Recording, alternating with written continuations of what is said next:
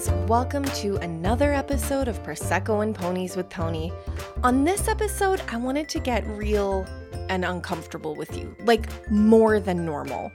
Besides for my Father's Day episode, I think the last few episodes have been pretty light and fun, and in my opinion, they sort of give you the impression like, oh wow, you have lots of great friends and you've gotten to travel to neat places, which is all true, for sure. But wow, oh wow, has a lot of that come at a price. So today I want to talk about being a failure and give you my 2 cents on why failing or fucking up is actually really awesome. It's good for you, even when it stings. I'm also going to talk a bit about doing things later in life because as much as I fucking lie until my face hurts about my age, I'm definitely no spring chicken and I've been through some shit. So I was an extremely average, maybe even below average student. I was never on the honor roll. I never won any class awards for math or science fairs. I wasn't dumb, I don't think, but I just never really excelled academically. So fast forward to high school, I did grade 11 math 5 times. Yes, 5. 5 times. And not like fucking calculus or algebra, like basic math. Every semester I would start and I would get barely halfway through and it would be hard and I would just say, fuck it, this sucks. I'd rather do acid and I would jam out. And because the school system here didn't really give a shit, I ended up completing grade 12 math before grade 11 math. So ridiculous. So eventually, after I missed my grad year because I didn't have enough credits, I realized like, okay, I guess I have to finish. And I ended up having to go to summer school to get grade 11 math, and I ended up finishing that class with an 85. I don't know if it's just because I sort of tried or if it was because summer school teachers don't really care, but eventually I got all my credits to technically say that I've finished high school. So now I'm 19 and I have no idea what I'm supposed to be doing with my life. I work for a while in a local bar that has VLTs as a server, and I am fucking terrible at this job. I forget orders constantly. I spill drinks. I can't accurately count change back to people. The other server that I work with hates me with a vengeance because she thinks for some reason that I like her zitty-faced boyfriend, which I absolutely do not. Him and I just got along and had great chats, and I had this hot metalhead boyfriend. Like, I don't want your boyfriend who's got no fucking hair and he's 20 years older than me, girl. Chill. So I end up leaving that job because I'm tired of always smelling like cigarettes and serving assholes that I went to high school with. Now, this is when I learn a very valuable life lesson. It's always easier to get a job while you have a job. I don't know why. It just is. So I apply for a million things and nobody calls. Eventually, I have a great phone interview with the owner of this sex store here called The Love Nest.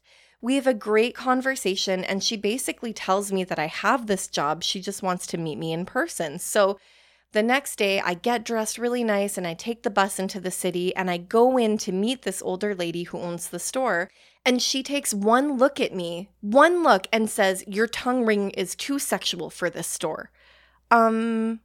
I'm sorry, what? This is a sex store. I can literally see a giant butt plug sitting on the counter behind you. She's holding a jug of lube. A jug of lube. And I'm like, I'm sorry? And she flicks her hand to motion me out of the store and says, absolutely not in my store. Like, okay, so that's a fail. So now I'm like, okay, what the fuck am I doing? I look at university and I think, okay, I'm for sure not going there because all of this things sounded boring and nothing sounded super fun and really called out to me. So I was like, hey, I'll do massage therapy. It's only 2 years and I love learning about bodies. Biology was probably one of my best subjects in school when I actually paid attention. So I love learning about bodies. So whatever, I'll do that. So I sign up. I get all of my student loans in place and I go to the first 2 days of classes. And then guess what? I'm sitting and I'm looking around at everyone around me with their brown ponytails and their beige pants. And I'm like, no, I cannot sit here for 2 years with Enya's fucking cousins and then have a career where I rub backs for 8 hours a day. No offense to massage therapists. You guys are great. You help a lot of people, but that was just definitely not the path for me. So I quit. I couldn't even make it through the first week of massage therapy. Big fail. So then I decide, okay, well, I love makeup and all of that stuff. I was a goth kid. So maybe I'll take aesthetics. You get to learn facials and waxing and makeup and skincare. This sounds great. This will be fun, yeah? So I sign up at a local college with a sort of questionable reputation in the middle of downtown Winnipeg. Now, this school is in the city and I live out of the city, and I'm like, oh shit, I need to get a license because I'm not taking the bus through downtown Winnipeg every day. I take my driver's test and I fail it miserably. I have the meanest man, seriously, and I know everybody probably says that when they fail, but for real, when I met him, I went to shake his hand because that's sort of just a manner thing that you do, and he glared at me and turned away to pick up his clipboard. Do you know how awkward that feels? So now I'm in a car with this cranky asshole, and I'm so anxious because I'm a bit of an empath and cranky people make my stomach hurt. So I make a bunch of mistakes so bad and I fail brutally. Like, I'm talking illegal turn, failing my parallel parking, rolling through a stop sign, not seeing a pedestrian, just so brutal. So then I'm like, okay, what if I make my test appointment in another town? I'll have a new test person and that's going to be better, right? So 2 weeks later, I show up for my second driver's test in a town that's like 30 minutes away, and wouldn't you fucking know it, same guy. Just he goes to all these towns being a dickhead driver instructor. Still just as ignorant, same guy. So anyway, this time I pass, which is good because I literally start school in the city in 3 days. So I guess I'd call that one a win. He still wasn't nice to me, but whatever, I passed. So now aesthetics. I go through all 8 months of the school and I was pretty good. I think through all the theory and the practical, I didn't get anything under a 95, which isn't too bad. But here's the fun thing that I learned about aesthetics, another life lesson from Tony. If you don't take the nail course with it, no one wants to hire you. Nobody. If you didn't spend an extra 3 months learning how to do a fucking manicure and scrape calluses off of the bottoms of people's feet, you can forget about getting a job in aesthetics. I could not get a skincare technician job in the city at all. For months, I applied and had interview after interview with almost every place here. And one place actually hired me for a day because they didn't actually read my resume. So I showed up. They made me do a pedicure despite me telling them that I actually wasn't allowed because I wasn't trained for it, and then fired me the next day when I showed up for work. So hats off, another big fail for Tony. So now I'm desperate. I need a job, obviously, so I get a job at Zellers, which is like the Canadian Kmart sort of.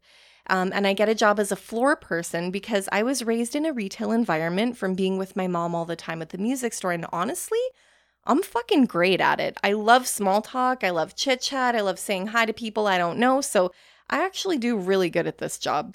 So I'm there for, I don't know, maybe a year. And I see a posting for another store that's the parent company of Zellers called The Bay.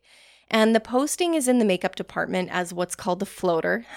Floater. But it's basically someone that just goes to all the counters to let people take their breaks and whatever. So I applied to transfer to the Bay because I have a skincare certificate and I get in pretty easy and get a job at the Bay downtown, which is the coolest building. And I know I've talked about it before, but growing up, I watched a lot of British TV, and Are You Being Served is still, to this day, one of my favorite shows on the planet. Like, Mr. Humphries, are you free? Anyways, so I'm there for a few months going counter to counter. And eventually I get a job with Estee Lauder, huge makeup company. So I definitely credit this company with showing me how to get amazing skin. So back in the day, Estee Lauder was a pretty big deal. And I know it's a big company and a lot of people know about it, but you need to know some details on why Estee was such a big deal back in the day. So history lesson with Tony. Yay! So Estee was born as Josephine Esther Mentzer in New York in 1906. And when she was born, her parents allegedly wanted to name her Esty after one of her mom's favorite aunts, but they decided to make her more American sounding and they went with Josephine. But she grew up with the nickname Estee, and it stuck forever. And when she finally launched her perfume in the 50s, she added the little accent mark to make her name look more French and started pronouncing it the way that her dad did with his Hungarian accent. So our homegirl, Estee, graduates from university and she works at her family's hardware store. And that's where she sort of started really paying attention to business and sales. And she even once said in a biography that her childhood dream was to become an actress with her name in lights and having flowers and handsome men. Girl, I fucking hear that. So anyway, as she got older, she started helping her uncle. He was a chemist and his company was called New Way Laboratories, and they sold things like creams and lotions and fragrances. And she was fascinated watching her uncle create his products, and he taught her how to wash her face properly and do facial massages. Now, while she's working alongside her uncle, she renames one of his existing creams and starts selling it to her friends and beauty shops and beach clubs and local resorts. And one day she's getting her hair done, and the owner of the salon starts talking to her like, "Girl, whoa, your skin is sick. What are you doing?" So Estee comes back to the salon to hand out some of her uncle's creams and to demo them. And the owner is so impressed that she asks Estee to sell her products at her salon. So now, not only does Miss Estee have bomb-ass skin, but she's super business savvy, extremely charming, and also really good at selling. In 1953, Estee is now 47 years old at this point, and she introduces her first fragrance. It's called Youth Dew, and it's a bath oil that sort of doubles as a perfume. And I don't know if you've ever smelled this fragrance, but it 100% smells like it was made like 60 years ago. When you start with Estee Lauder, it's basically a rite of passage to throw this perfume on, and holy hell, it's supposed to be floral and delicious. Like, some of the notes are like lavender, cinnamon, bergamot, orchid, jasmine, cloves. So in theory, this sounds great, but on my skin, it smelled like a sweaty old lady in a hot apartment building. Anyways, back to your history lesson. So this was a new amazing thing, and instead of using those fancy little French perfume droppers behind each ear, women actually started using Youth Dew by the bottle, and they put it in their bath water all over their body. And in the first year, it sold 50,000 bottles. And by 1984, the sales had risen to over 150 million. That's insane. So just for some perspective, Estee didn't really get big or famous until she was 47. She was the first woman ever to receive the Chevalier Commendation in January 1978. She was 72, and she was inducted into the Junior Achievement U.S. Business Hall of Fame in 1988. She was 82. She received the Presidential Medal of Freedom in 2004, just before she passed away. She was 98. And while we're on the subject of women thriving later on in life, Dame Judi Dench, Oscar winner, arguably one of the most important women in British theater, she didn't get a leading role in theater until she was 34, and she didn't get to do anything really hugely famous until she got to play James Bond's boss in GoldenEye when she was 61. Viola Davis, she's an amazing actress. She studied at Juilliard, which is a world-famous school. She worked for years and years and didn't get noticed until she was hired to work with Meryl Streep in 2008. She was 43. And now she has an Oscar, an Emmy, and 2 Tony Awards. That's crazy. Oh my God. Julia Child. Holy, you can't forget about Julia Child. She has what is considered one of the hardest cookbooks on the planet to conquer. It's called Mastering the Art of French Cooking. She didn't even fucking learn how to cook until she was 36. Her book came out in 1961 when she was 49, and it was a bestseller for over 5 years around the world. Like, her book is world famous. That's crazy. I could keep going on, but this list is so long and so inspiring, but then this podcast is going to be like 6 hours. But it keeps going though. Oprah, Tina Fey, designer Vivienne Westwood, Tiffany Haddish, the comedian, Leslie Jones from Saturday Night Live. But my point is, all of these women never found their path or their full form until a little bit later in life. And I can guarantee you that each of them probably had a billion failures before they got to where they were. Anyways, that's enough history and lecture. So what was that? Oh, Estee Lauder. Yes. Okay. So I'm working at Estee Lauder. And this lady that I used to work with at Zellers reaches out to me, and we were still pretty close, and she wants to start a business with me and another lady. This real super hippie, Reiki, healing energy stuff, and I was big into that back in the day. So now I'm 22, 23-ish, and I quit Estee Lauder, which was a good job. I was happy, but I quit and I go into business with these two ladies. And this lady, she was actually quite a bit older than me, and she had been an accountant for many years and blah, blah, blah. So I think that I'm safe in the hands of this lady who's basically like a second mom to me at the time. And also, I have no idea how to run a business or what's involved, but she promises me she's going to look after everything. She's knows all this stuff. And I'm literally being a stupid early 20s girl with high hopes and rose-colored glasses, thinking that people always have my best interest in mind. Oh my God, another life lesson. So there's 3 of us ladies. We rent a building. We do all the things. We have signs, and my friends and family are so supportive and helpful. And I think that this is going to be amazing, and I'm going to be this successful young business owner, entrepreneur. Wrong. So, I'm condensing here for the sake of my sanity, but this woman turns out to be a complete idiot and an absolute monster of a woman. She spends our business money on things like personal laptops, stuff for her apartment. She brings her daughter to the building when the 2 of us aren't there and lets her completely trash my stuff in my room.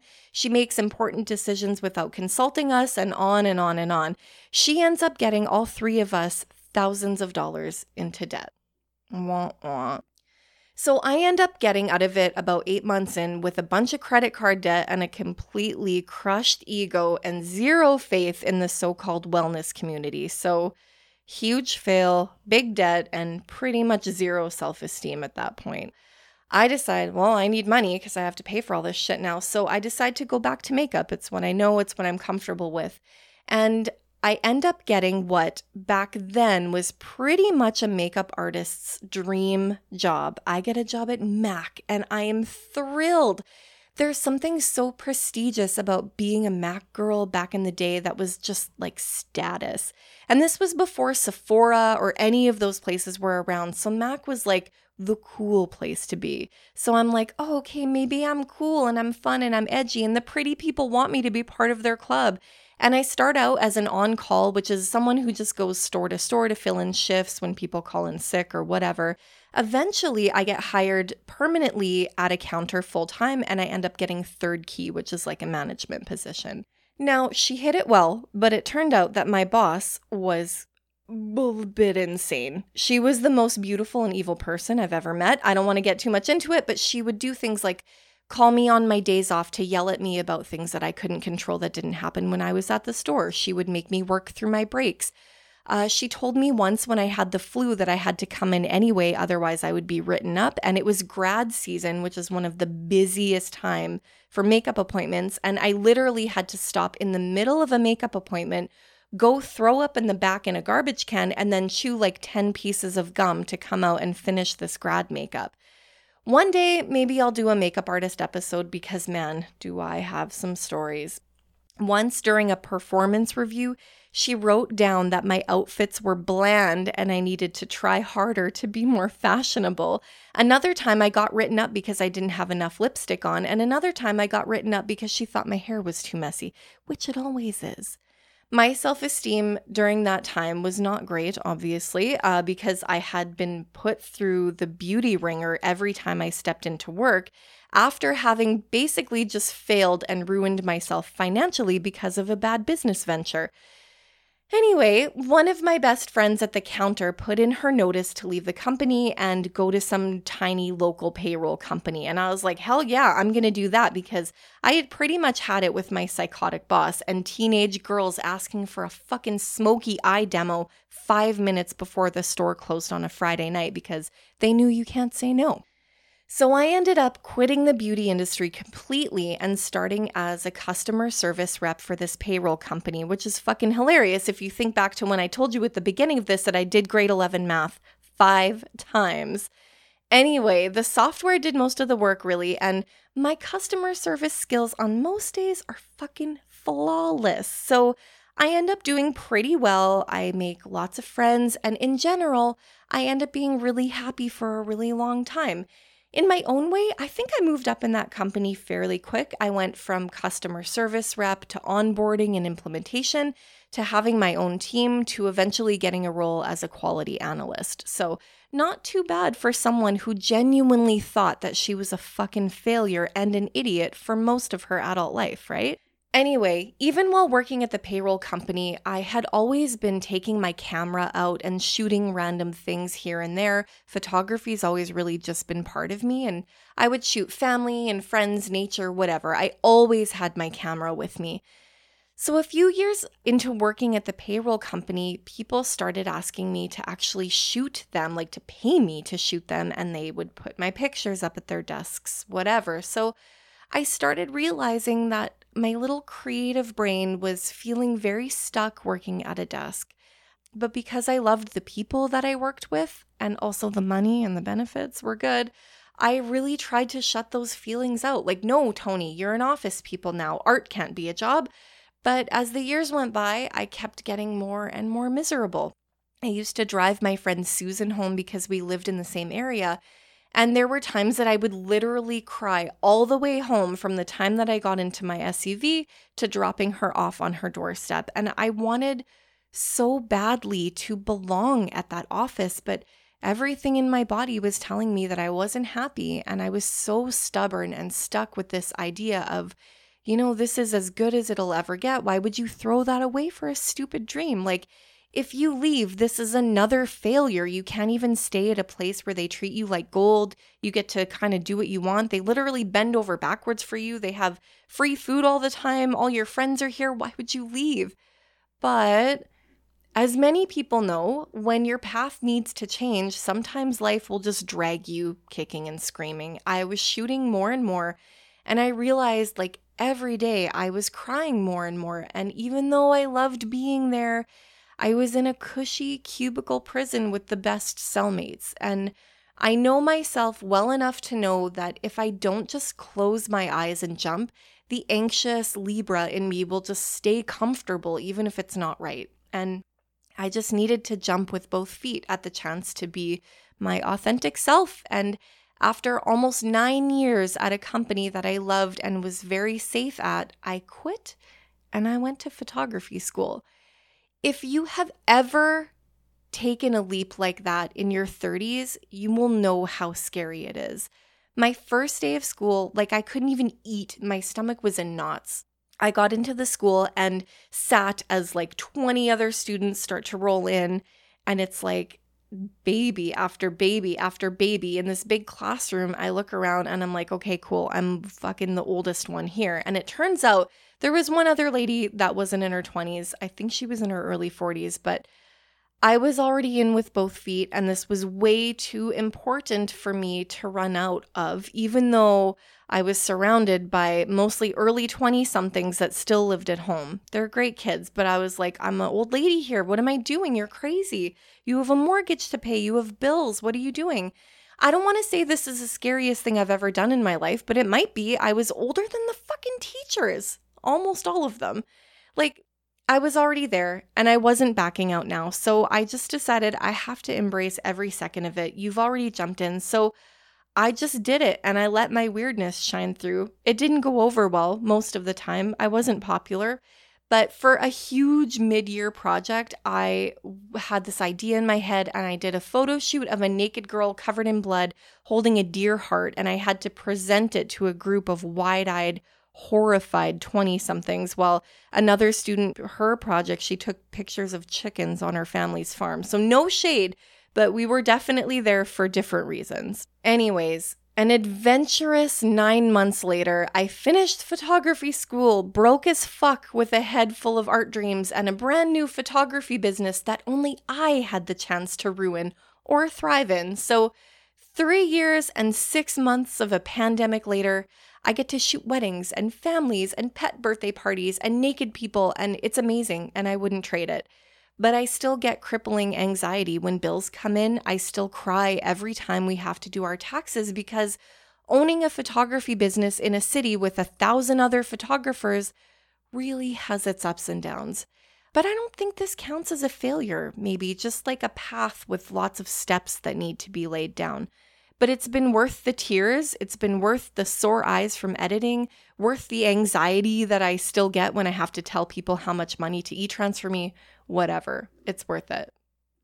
I guess my point is, if you're listening to this, I hope that if you fail, you just take it and you learn from it, because all of those failures that I thought were going to break my soul, and maybe did a little bit at the time, and ruined my ego, they helped me have the strength to be in my 30s and then say, fuck it. I just want to be happy. I want to create art. I want to save memories for people. And I want to have a podcast that people want to listen to. I think the hardest part through this was getting over the fact that people will judge every move you make, even if they love you, even if they think that you have a chance to succeed at something that you're really passionate about. The people around you will watch every move you make. And you just have to be okay knowing that if you fail, it's going to sting, like really, really sting, but you're going to be okay. You'll be okay. Just keep going. We are all just living in our own moments, and no one can do it for us. So just live the moments that spark fire in you. And if you quit a cushy, wonderful job with a semi-monthly paycheck and benefits to pursue a career in creative content in your 30s, don't let other people's fear or judgment take away from your moments of joy. Let them be comfortable while you thrive in your discomfort like a fucking lotus growing from a river bottom. The world would be so boring if all we wanted was to do the same thing and have the same path as everybody else. We're not all meant for that. So I'm going to end this with one of my favorite quotes ever and a quick list of some famous failures. Now, I'm not saying I'm a failure, but I'm kind of a failure, and that's okay. I'm not a religious person, but I actually found this quote after my stepdad passed away from lung cancer in his early 50s. And it was a weird thing that kind of just popped up on my phone, and I sometimes feel like he went out of his way to get me to see it.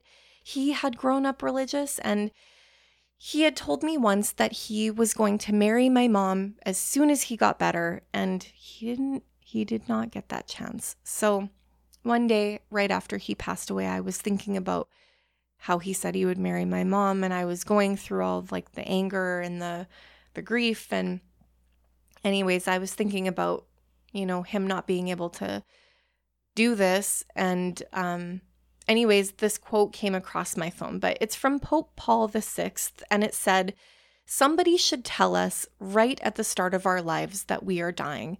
Then we might live life to the limit every minute of every day. Do it, I say. Whatever you want to do it now. There are only so many tomorrows." Anyway, I know it's cheesy. I love that quote, but it's a bit heavy. So to end it off, here's a short list of famous failures. Steven Spielberg, the movie genius behind Jaws, E.T., he had shit grades in high school, and he got rejected from the University of Southern California 3 times. Van Gogh sold 1 fucking painting in his life. He killed himself at 37. Stephen King, the king of horror, was a drug addict and alcoholic. He threw his book Carrie into the garbage after being rejected over and over again. Actor Jim Carrey got booed off the stage at his first stand-up performance. Fucking Oprah, she got fired from her first big job because they said she was unfit for TV. Sir James Dyson, who invented the Dyson vacuum, he did over 5,000 vacuum designs until he finally made a vacuum that worked the way he envisioned it. Makeup mogul Elizabeth Arden, she was a nursing school dropout, and she ended up with $1 billion cosmetic company. Maya Angelou, civil rights activist and writer, she was mute for almost 5 years as a child after she was abused by an older man because she believed that her voice killed him, and it was likely actually one of her uncles that murdered this man after he only served a day in prison. So I could go on and on and on, but the last one is one of my personal heroes, Lucille Ball. After she acted for years, all of her first films were considered total flops, and Hollywood even nicknamed her the Queen of the B movies. And she went on to become a comedy icon, and she also became the first woman to run a major TV studio in a time where women were told they had no place doing shit like that. Anyways, that's my lecture for today. I hope you enjoyed it. So with that, thank you for listening. If you listened the whole way through this, you can find my art at Brittany Jill Photography on Facebook and Instagram, and you can find all of my podcast stuff at Prosecco and Ponies on Facebook and Instagram. I need a drink. I'm gonna get some Prosecco now. Stay hydrated, my friends.